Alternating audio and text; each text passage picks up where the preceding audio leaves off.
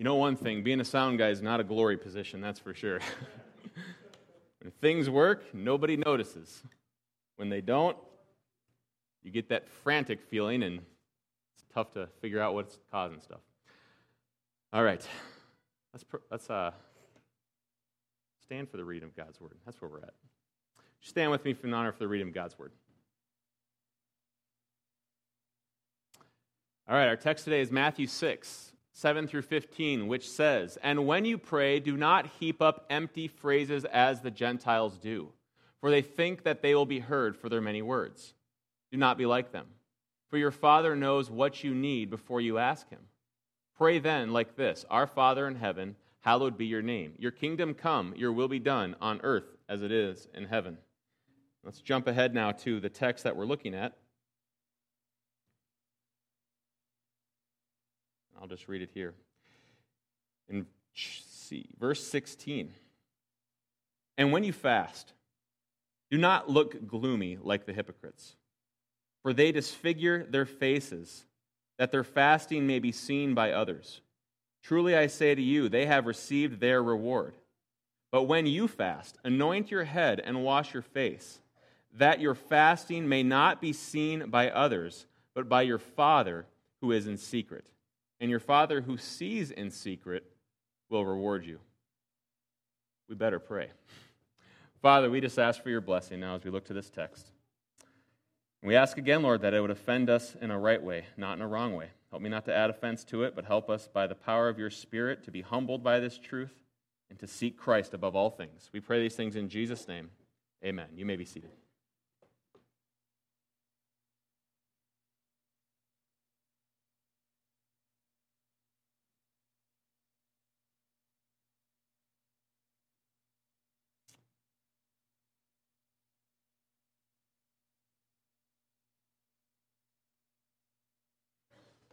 When it comes to getting God's attention, humanity has tried numerous different methods and approaches throughout our history. For instance, many Indian tribes believe that they can get God's ear through special dances that will get God to send the rain.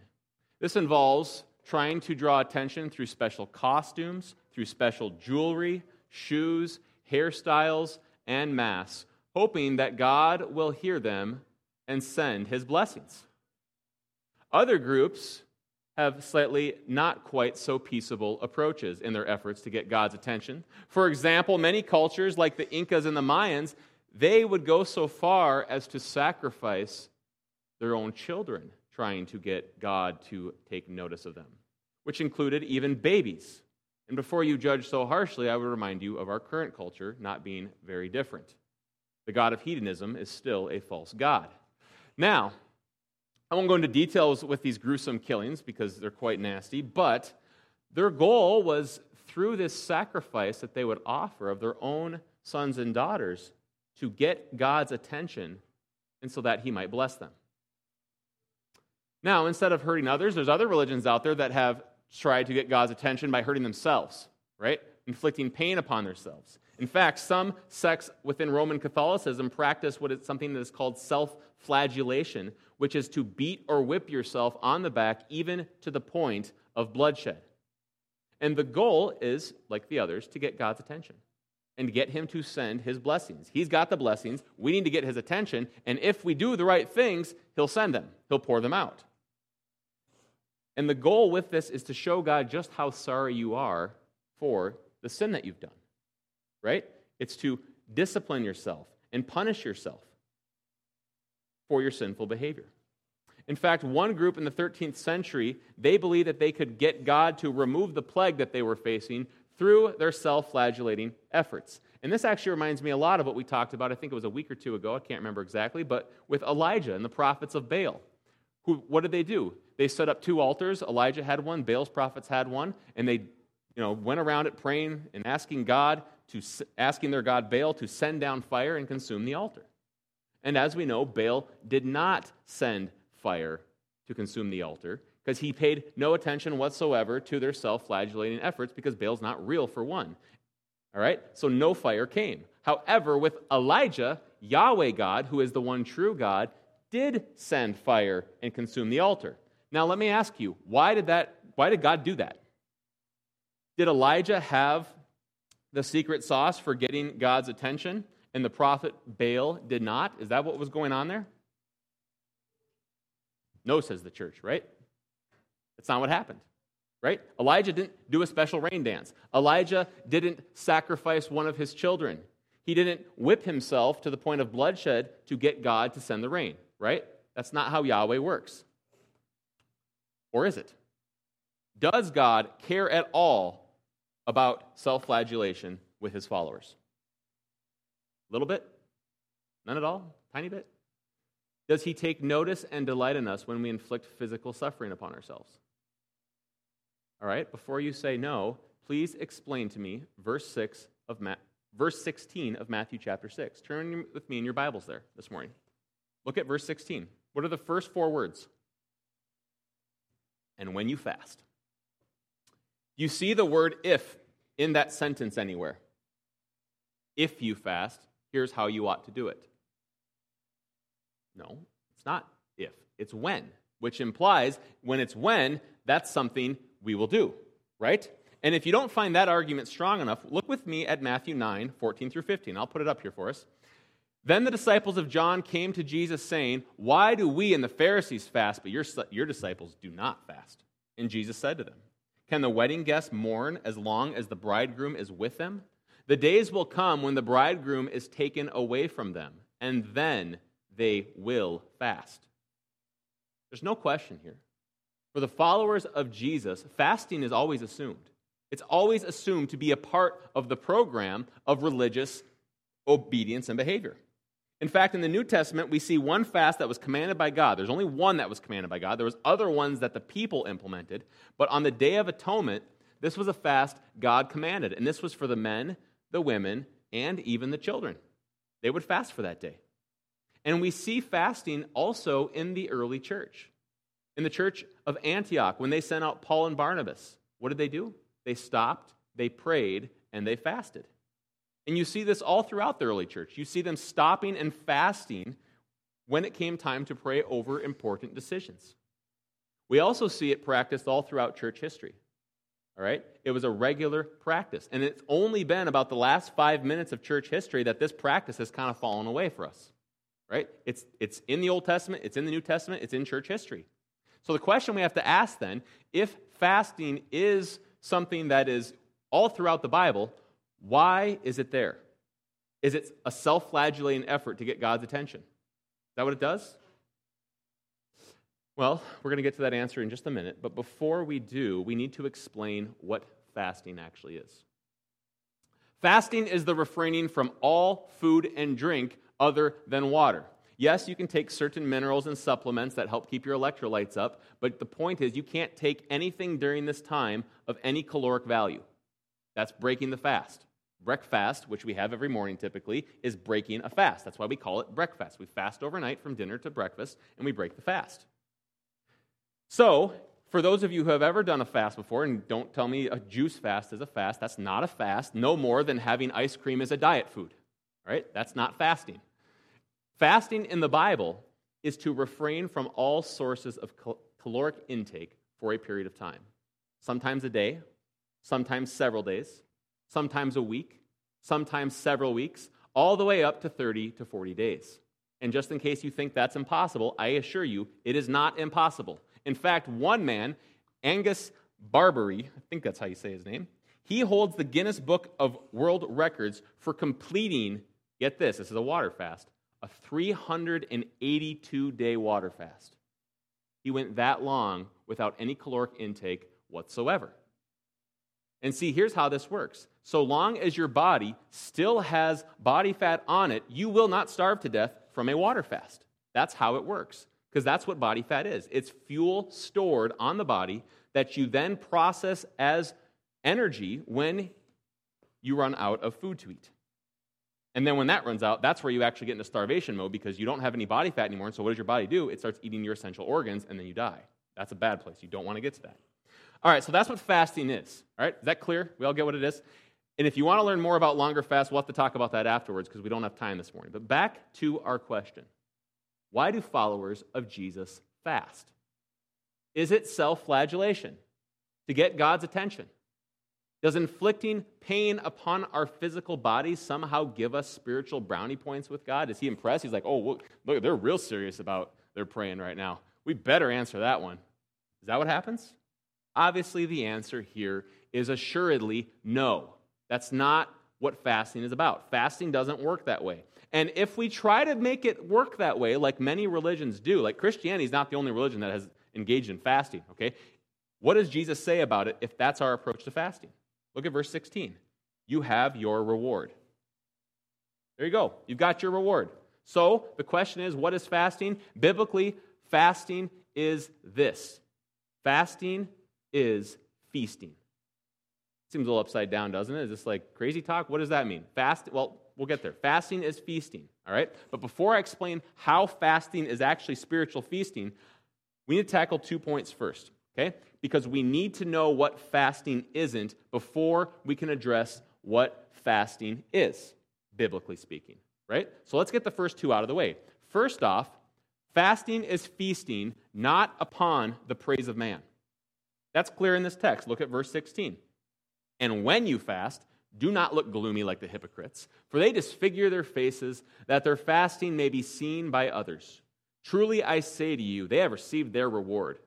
But when you fast, anoint your head, wash your face, that your fasting may not be seen by others.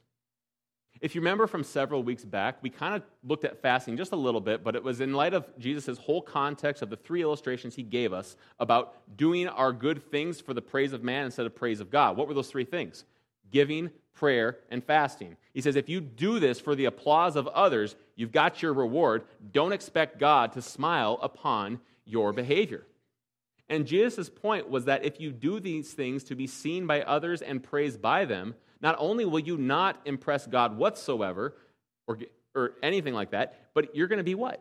You're going to be a hypocrite. You're a fake. You're a phony. Why? Because here's how this works. If you give money because you want everybody else to see you as somebody who gives money, you're putting on a mask. You're not really giving out of right motive and right reason. You're giving to get, right? It's a selfish motive. You're trying to trick everyone around you with the mask of charitableness to get everyone to think that you're just a charitable guy. That's what's going on here. And that does not impress God at all. You have your reward, Jesus says. And the same thing goes for prayer and fasting. I can use my prayers not to worship and commune with God, but to show everyone that I'm the type of person who worships and communes with God. It's a massive difference. And that's the danger of religion here. I can do the right things for the wrong reasons. Right? Like that's depravity. Even our good deeds, apart from the grace of God, apart from salvation in Christ, even our good deeds are tainted by our sinful desires and sinful motives. And that's why the test of our faith is not what we do before others, but what we do privately before God. You want to know who you are? You want to see what you are at the core of your faith? Look at what is going on privately in your faith. Do you love Bible studies, but you don't really enjoy spending time in God's Word alone? Do you find yourself praying these elegant and lofty-winded prayers at prayer meetings or with your family or at meals, but then when you go to God alone, you have mind blanks. You daydream. And all of a sudden you're like, oh man, 20 minutes went by and I only prayed for about 20 seconds. What happened here? When you fast, do you make it known to everyone every second how you feel because you love trumpeting it before them? And if so, Jesus warns, not only are you a self-absorbed hypocrite, but you have your reward. It's there. So don't expect anything from God. The harsh reality is that our hearts naturally sing a national anthem of the self.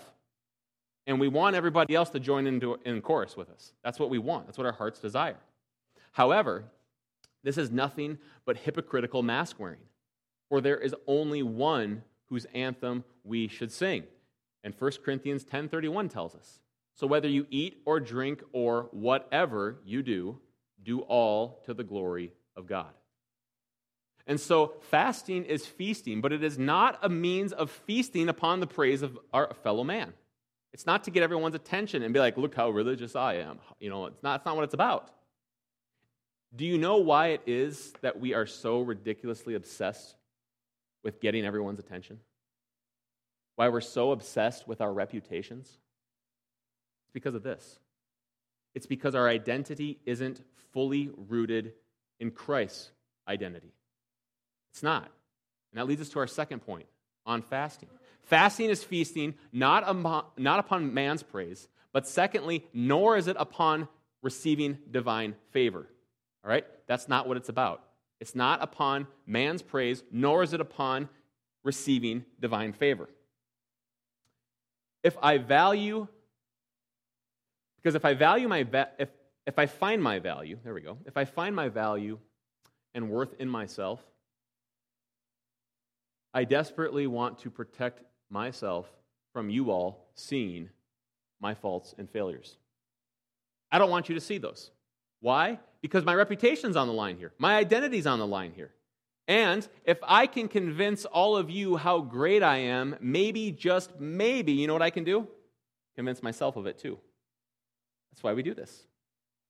And because I approach my identity and self-image this way with everybody else, it's only natural then that I approach God this way. I think that if I sin less and obey more, God will be impressed and He'll bless me. And then when I sin, what happens though is I start to worry that God is angry at me. And I had better start trying more, doing more good things, or I'm going to get His frown, not His smile. Or on the flip side, what happens is when I'm doing the good stuff, more good stuff than bad stuff, I start to think, wow, I'm kind of better than all these other people. Come on, guys, catch up. This isn't so hard. Get up here. Let's run. Like we get that kind of a mentality. But here's the thing. That is not a proper approach to God, right? What do we see with the Lord's Prayer? How do we approach God? We approach Him as Father, right? Which means we approach Him by grace. We don't approach Him as a vending machine who, when we insert the right religious coins, out comes the commodities that give us blessing. That's not how we approach Him, all right? And so whether we think we are inserting all of the right coins or we are frustrated and depressed because we're coming up short, both of these approaches to God are to approach Him on the merit system, not the system of grace. And how can we only approach God? By grace. That's the only way that we can approach God. And to try to approach Him by impressing Him never works. It can't work. You can't impress God. You can't impress Him at all. You can't manipulate Him into giving you the things you want.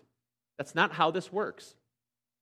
All you can do is fall on your face before Him and sing as we did a moment ago, "My soul finds rest in God alone, my rock and my salvation."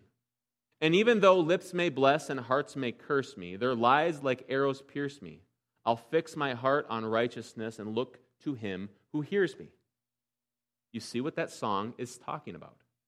It's saying that when God is your rock, the troubles of this world don't rock you. They don't faze you. When you are completely satisfied in Him alone, you don't need to go around showing everyone how smart you are, because your smartness has no bearing upon your value and your worth. It's not your identity. Christ is your identity. And so you don't need to show everyone how smart you are. You don't need to go to God and try to impress Him with how religious you are, right? That's not your motive for that. And why? Because as verse 3 of that song puts it, I've set my gaze on God alone and trust in Him completely. With every day pour out my soul, and He will prove His what? His mercy. Though life is but a fleeting breath, a sigh too brief to measure, my King has crushed the curse of death, and I am His forever. Forever, church, is not a contingent factor. We don't have to keep Him impressed, or else we get divorced from Him. That's not how it works. We have been ransomed. We have been healed. We have been restored. We have been forgiven. How? Through the blood of Jesus Christ, which purchased our adoption papers. And because God is now our Father and not simply our judge, we don't have to obsess over our pathetic little self-images. We don't have to freak out about it and try to improve it. Like it's a resume system. Like if we get the resume good enough and get that to God, then he'll give us the blessings. All right? And so then, it isn't the power of my prayers, fasting or giving, that allows me to approach God. It's one thing and one thing only. It's the power of Jesus' blood, which freed me from sin and allowed me to have those adoption papers, which were given to me by grace. Freely is how they came. And so when God is your Father, you don't need to constantly try to gain His favor because you already have His favor. You think about it that way much? You have as much favor from God in Christ that you will ever get. God loves you just as much today as He's going to love you in eternity. Thought about that? It doesn't grow, right? It doesn't increase. It's not like you do more good things than bad things and then God really, you become His favorite kid. That's not how it works. All of this favor that we have received from our Heavenly Father is the same favor that He has for Christ. It's true. The favor, the love that the Father has for the Son is given to us because we are in Christ by grace through faith. And fasting isn't going to unlock any more of it. Praying isn't going to unlock any more of it. Giving more is not going to unlock any more of God's love for you. Not even a single ounce. And so those two ways we just talked about are two ways that fasting is not feasting, and we need to avoid them. Which means that now we can finally answer the question, how is fasting feasting? Well, fasting is feasting. Third, it's feasting upon the splendor of God. That's what it is. Fasting is to feast, fasting biblically and fasting rightly, is to feast upon the splendor of God. As we've said, fasting doesn't make us more spiritual than other people. Fasting doesn't make God accept us or give us more favor or more love or whatever. It doesn't do that at all. What does fasting do? It is simply this. Fasting is a tool in our spiritual arsenal to help aid us in our pursuit of desiring the splendor of God. Say that one more time. Fasting is a tool in our arsenal for helping us in our pursuit of desiring the splendor of God. It helps us in our pursuit of trying to love God more fully because nobody here loves God as they ought yet. Someday in eternity we will. But right now, we've got all these distractions around us that prevent me from loving God as I ought, right? You all, am I the only one? Talk with me, church. Yes? Yeah, okay. Wake up. Yeah, we all have some of that. We all struggle with that. And here's the thing about that. If you chase after God for simply what He gives you, you know what that makes you? It doesn't make you a lover of God or a follower of God. It makes you an idolater of God. Like it's approaching God like He's the genie in the lamp, right? I'll do the right religious thing, rub the side of the lamp, out comes the genie. Here's the 3 things I want, give them to me. All right? Instead, and this is very different, of a God who is worthy of our worship, a God who is supremely above all other things. Which means if you love God for what He gives you instead of for who He is, that's not love at all. That's lust. Which is the difference between a marriage and prostitution. And so if you come to God simply to get what He has, His blessings, His, the things that He can bestow upon us, then you'll never actually get those blessings.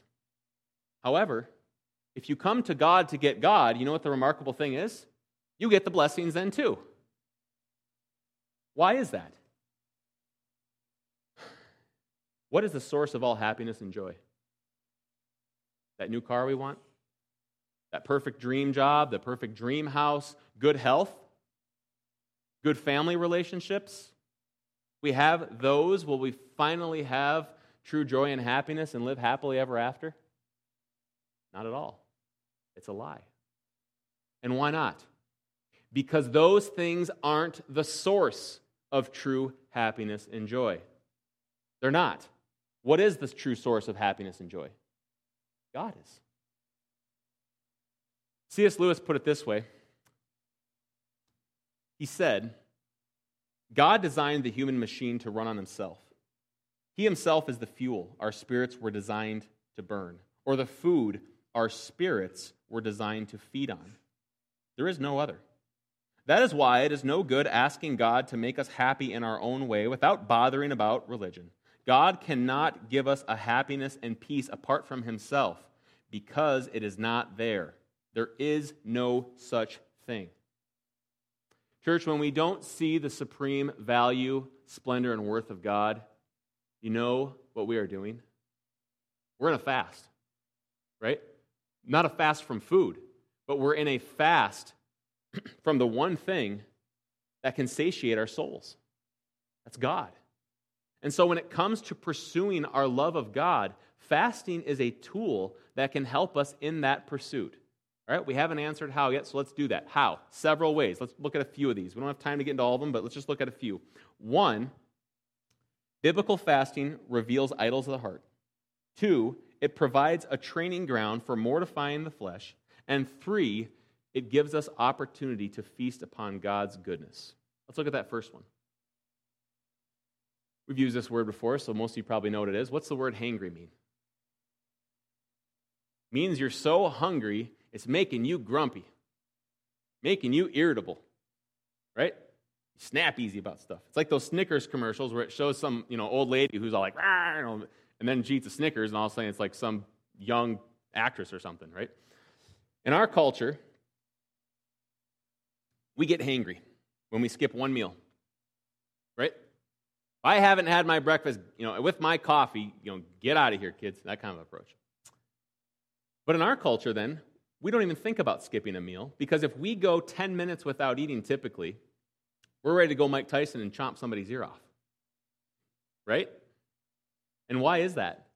Well, because I'm just so hungry, right? Like, I'm so hungry, it's making me grumpy. Are you sure about that? Because I have another theory. Might it be because food is a depravity mask that covers up the sin that lies within our hearts? It's a hard truth. See, when conditions are good, like I have a good night's sleep, I got a full belly, work's been fine, it hasn't been stressful, I find something remarkable about myself. I'm a pretty nice person. Overall. Why are you laughing, Lenny? But you take a meal away from me, I get 4 hours of sleep instead of 7 to 8, or work's been stressful, and you know what's crazy? All of a sudden, I find things about myself coming out that I'm not too proud of. I'm irritable. I snap easier at family and friends. Why? Because those conditions changing are messing with my idolatry.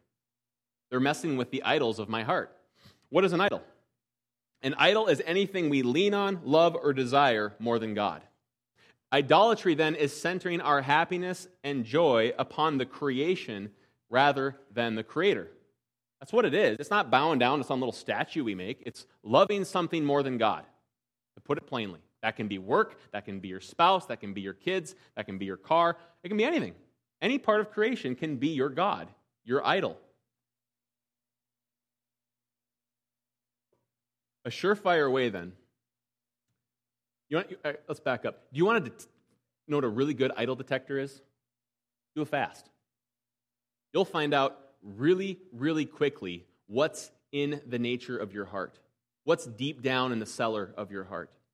You take away the food offerings that you regularly give it, you're going to learn something about yourself. You disagree with me on this point? Well, then let me ask you. When Jesus fasted for 40 days in the wilderness, do you think he got hangry? No, he did not. Not even a little bit. Why not? Because in Jesus' fasting, he was feasting upon the splendor of God. I've noticed something about American churches, American Christianity, and it's this, and we're all this way. But if the preacher gets up and preaches against drunkenness or alcoholism or pornography, those idols, nobody bats an eye. Those are the things we should go after. Those are destroying society, right? And why is that? Because those are the respectable sins. Those aren't the respectable sins. Sorry. Those aren't respectable sins. But let me ask you this. What is the primary sin behind being a drunk? Idolatry. Right?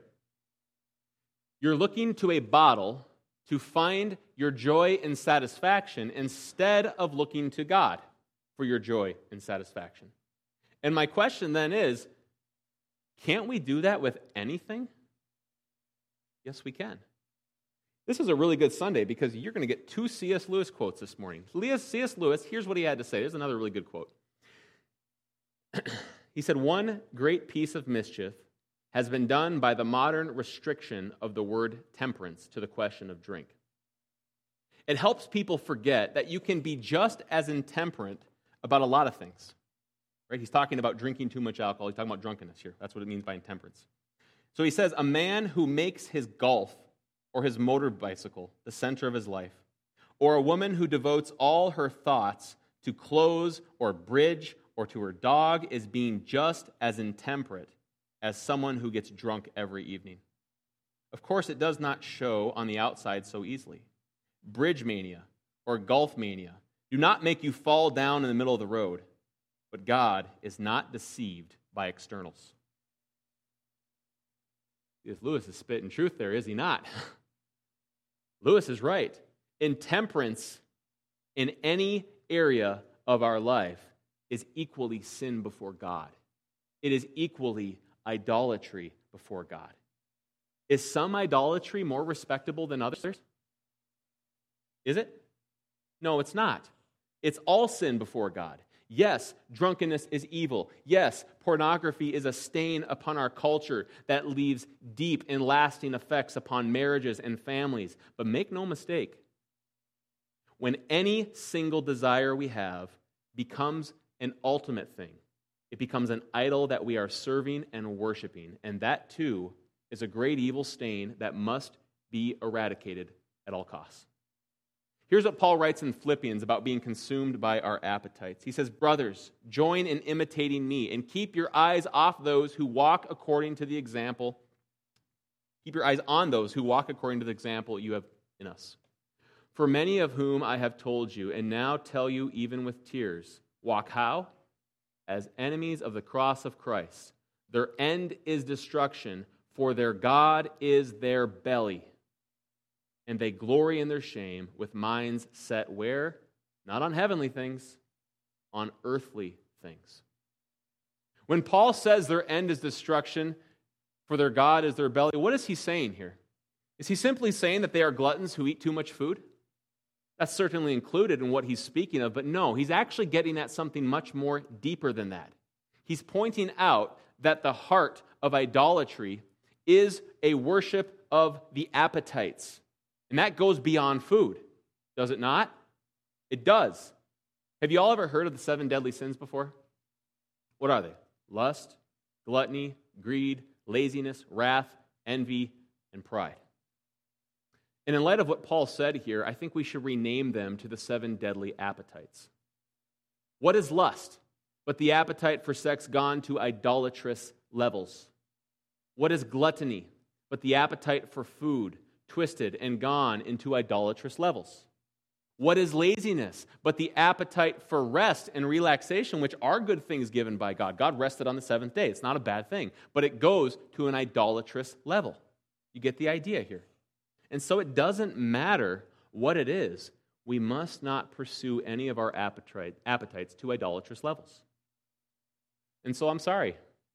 As your pastor, I cannot sit here and cherry pick which idolatrous appetites to warn you of. I need to warn you about all of them because every one of them poses a massive and great threat. You know what the leading cause of death is in the United States? It's not COVID. You know what it is? Heart disease. One person dies every 36 seconds in the United States from cardiovascular disease. This is on the CDC's website. I pulled this from. 655,000 Americans die from heart disease every single year.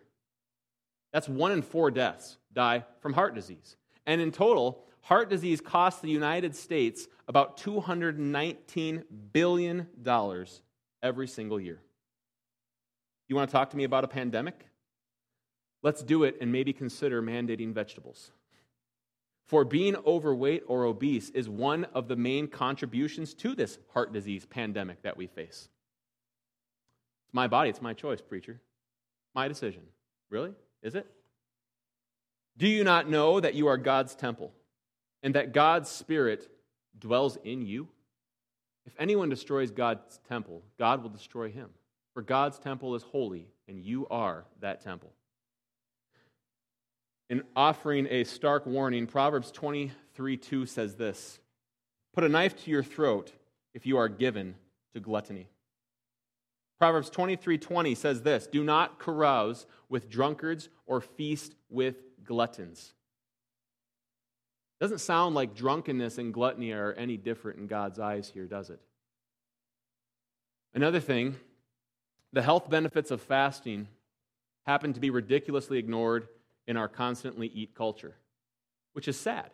Because I was talking to a good friend of mine, Dave Leposki, he's a doctor, and he was talking about this yesterday about fasting because I wanted to make sure I didn't get any of my medical information incorrect. And we were talking about how fasting has such positive health benefits that every culture has basically known since Adam and Eve in the garden. But as a nation, instead of dealing with our unconstrained and uncontrolled appetites, we cover up the problem. How do we do that? Typically, in the West, here's what we do.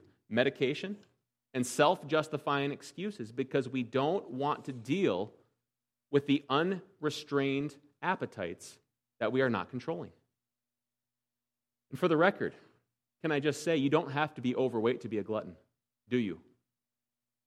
You can be a skinny glutton. You absolutely can. Usually you have to win the genetic lottery to have that. But if you turn to pizza and ice cream every time you get stressed at 10 o'clock at night to eat your worries away, to drown your sorrows in a bowl of delicious ice cream, is that not gluttony? It is.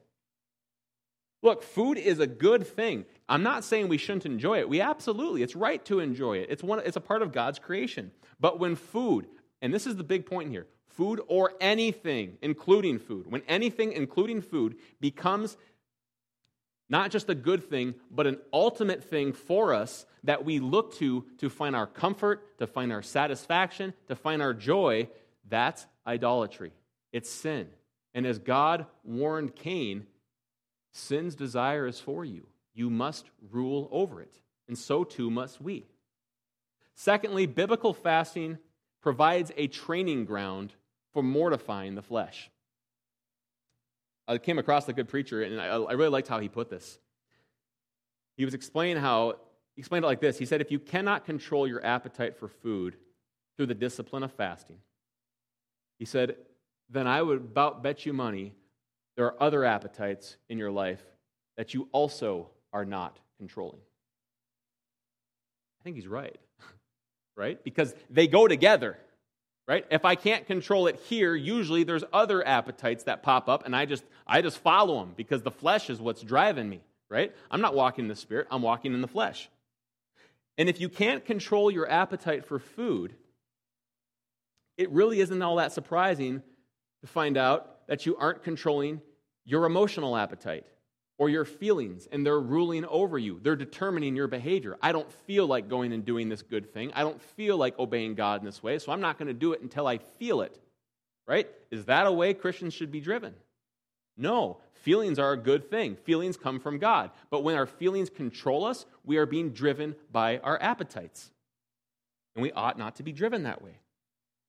If you can't control your appetite for sex, is it really all that surprising to find in your internet history things that would make you ashamed?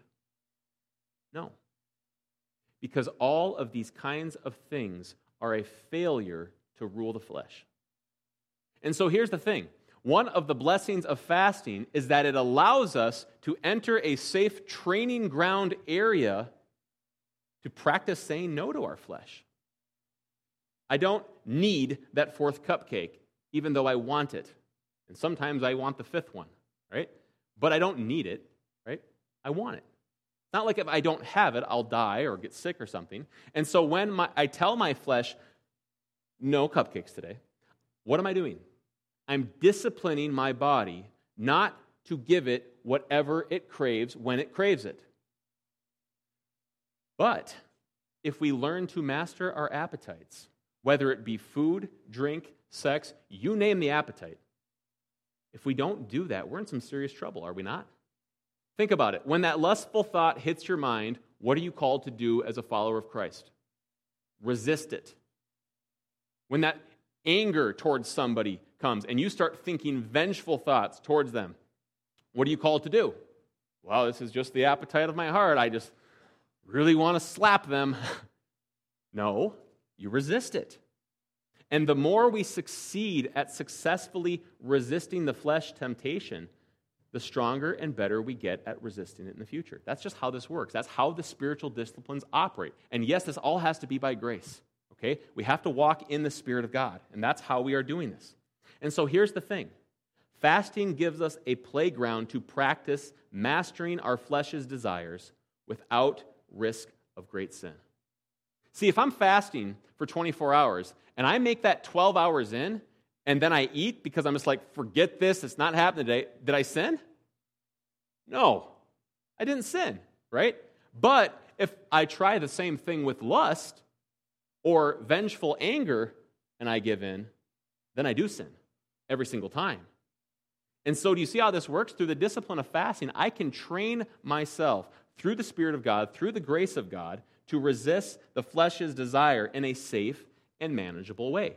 And it's only been the last 5 minutes of church history that we've forgotten this truth, right? Like this, if this was preached 200 years ago, everyone would have been like, yeah, we know how it works. That makes sense. But today we're like, this guy's crazy, but it's not crazy. And so if fasting isn't a regular part of your life, I want to encourage you to give it a serious go. Now, don't start out trying to go like 2 weeks or something like that. That'll be a bad start. Start out small. Skip breakfast one day. Then maybe the next day, next time you try it, skip breakfast and lunch. And here's the thing you'll find. Fasting is like training a muscle. The more you do it, the better you get at it. Right? You don't just go out and run a marathon one day. Nor do you go out and just be like, I'm going to be like Jesus and do a 40-day water fast. This is going to be great. No. It's going to be terrible for you.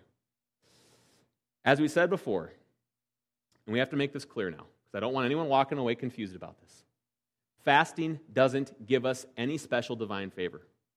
It's not steroids for your prayers, at least not on God's receiving end. It may help us pray better and focus better, which it does. But what fasting does for us is it reveals the idols of the heart. It provides an opportunity to master our flesh. But, thirdly, it also provides us with an opportunity to feast upon the goodness of God. How? A whole lot more we could say here, but we don't have time for it. But here's how fasting can help you feast upon God's goodness. First, it helps you recognize your complete and total dependence on God. Here's the reality. If the rains don't come, we're all dead. We're going to starve. In fact, God himself, Christ, upholds the creation by the word of his power. He holds our molecules together. And if he stopped that even for a moment, we'd be done. And so fasting provides for us then a powerful, grumbly-tumbly reminder, right, that we are dependent creatures. God is not a dependent creature. He does not need to eat. He has full sustenance in and of himself, but not us.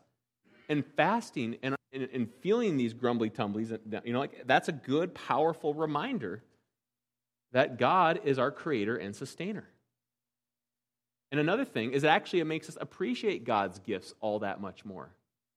I can tell you this, food never tastes better than when you are breaking a long fast.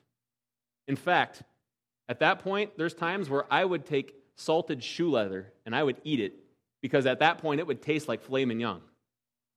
That's what happens. And so then you go and you're appreciating God's gifts all the more, right? It's like a kid. If you have every gift you want, every toy you want, whenever you want it, you don't really appreciate those toys like the kid who, gets one toy maybe for Christmas and his birthday or something.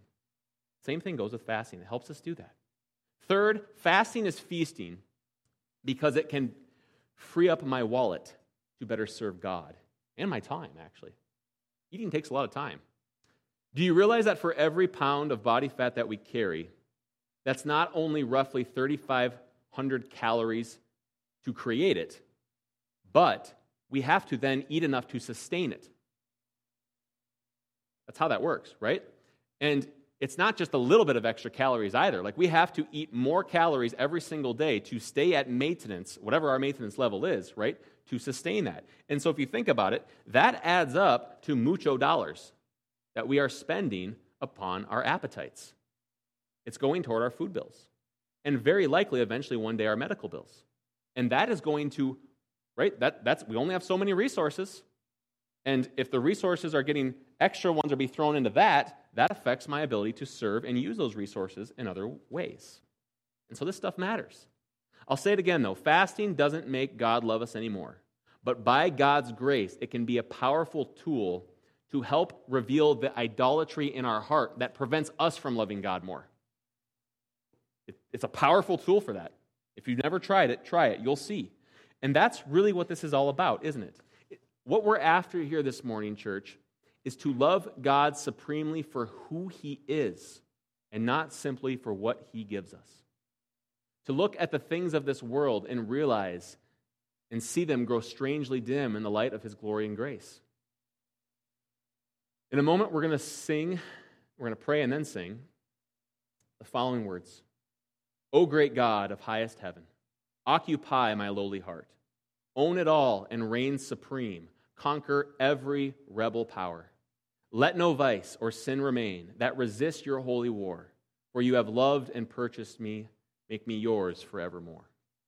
That's what we're after. We are after every rebel power within us, every idol being defeated before His holy and righteous name. We aren't here this morning, like, if anybody is zoned out, hear this point, please. We're not trying to shame anybody at all, right? Not at all. We're not trying to shame anybody or heap needless guilt upon them. That's not going to help you.